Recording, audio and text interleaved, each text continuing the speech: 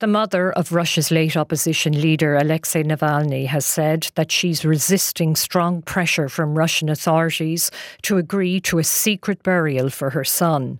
Lyudmila Navalnaya said she had been brought to a morgue where she saw her son's body and where she signed a death certificate. She said the authorities were setting conditions for the burial, including the place, time and manner before his body would be released. Mike Turner is the chairman of the US House Intelligence Committee. Well, I think this just continues to show that just really the thuggery of Vladimir Putin. Vladimir Putin's aggression against Ukraine is not isolated.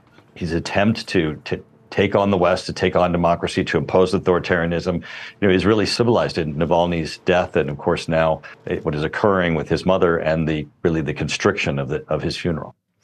Israel is sending envoys to Paris today to join talks with representatives from the United States, Qatar and Egypt on a potential deal for a ceasefire and the release of more hostages in Gaza.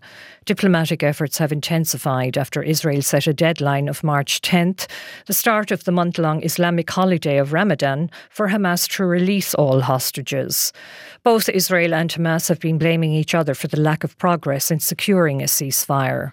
Richard Haas is the president of the US Council on Foreign Relations. If people wanted an agreement, you could have it in a day. You don't need 2.5 weeks of negotiations to get from here to an agreement. So time is not the issue. The real question is a willingness on both sides to cut a deal. At least 4 people are dead and 14 others injured after fire engulfed a high-rise apartment complex in the Spanish city of Valencia overnight. At least 15 people are still unaccounted for. There are fears that highly flammable cladding on the building's facade may have helped the fire spread.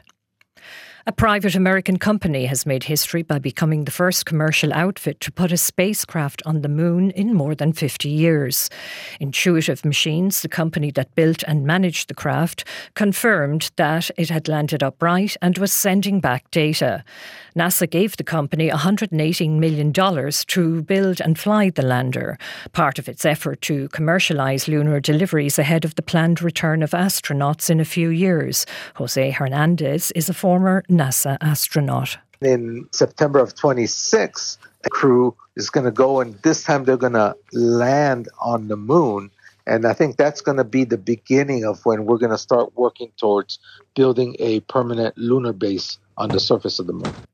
A look now at this afternoon's weather: dry with some sunshine in the far west, elsewhere dull with occasional rain. Large amounts of fresh snow in the southern Alps, and temperatures will range from 0 to 10 degrees.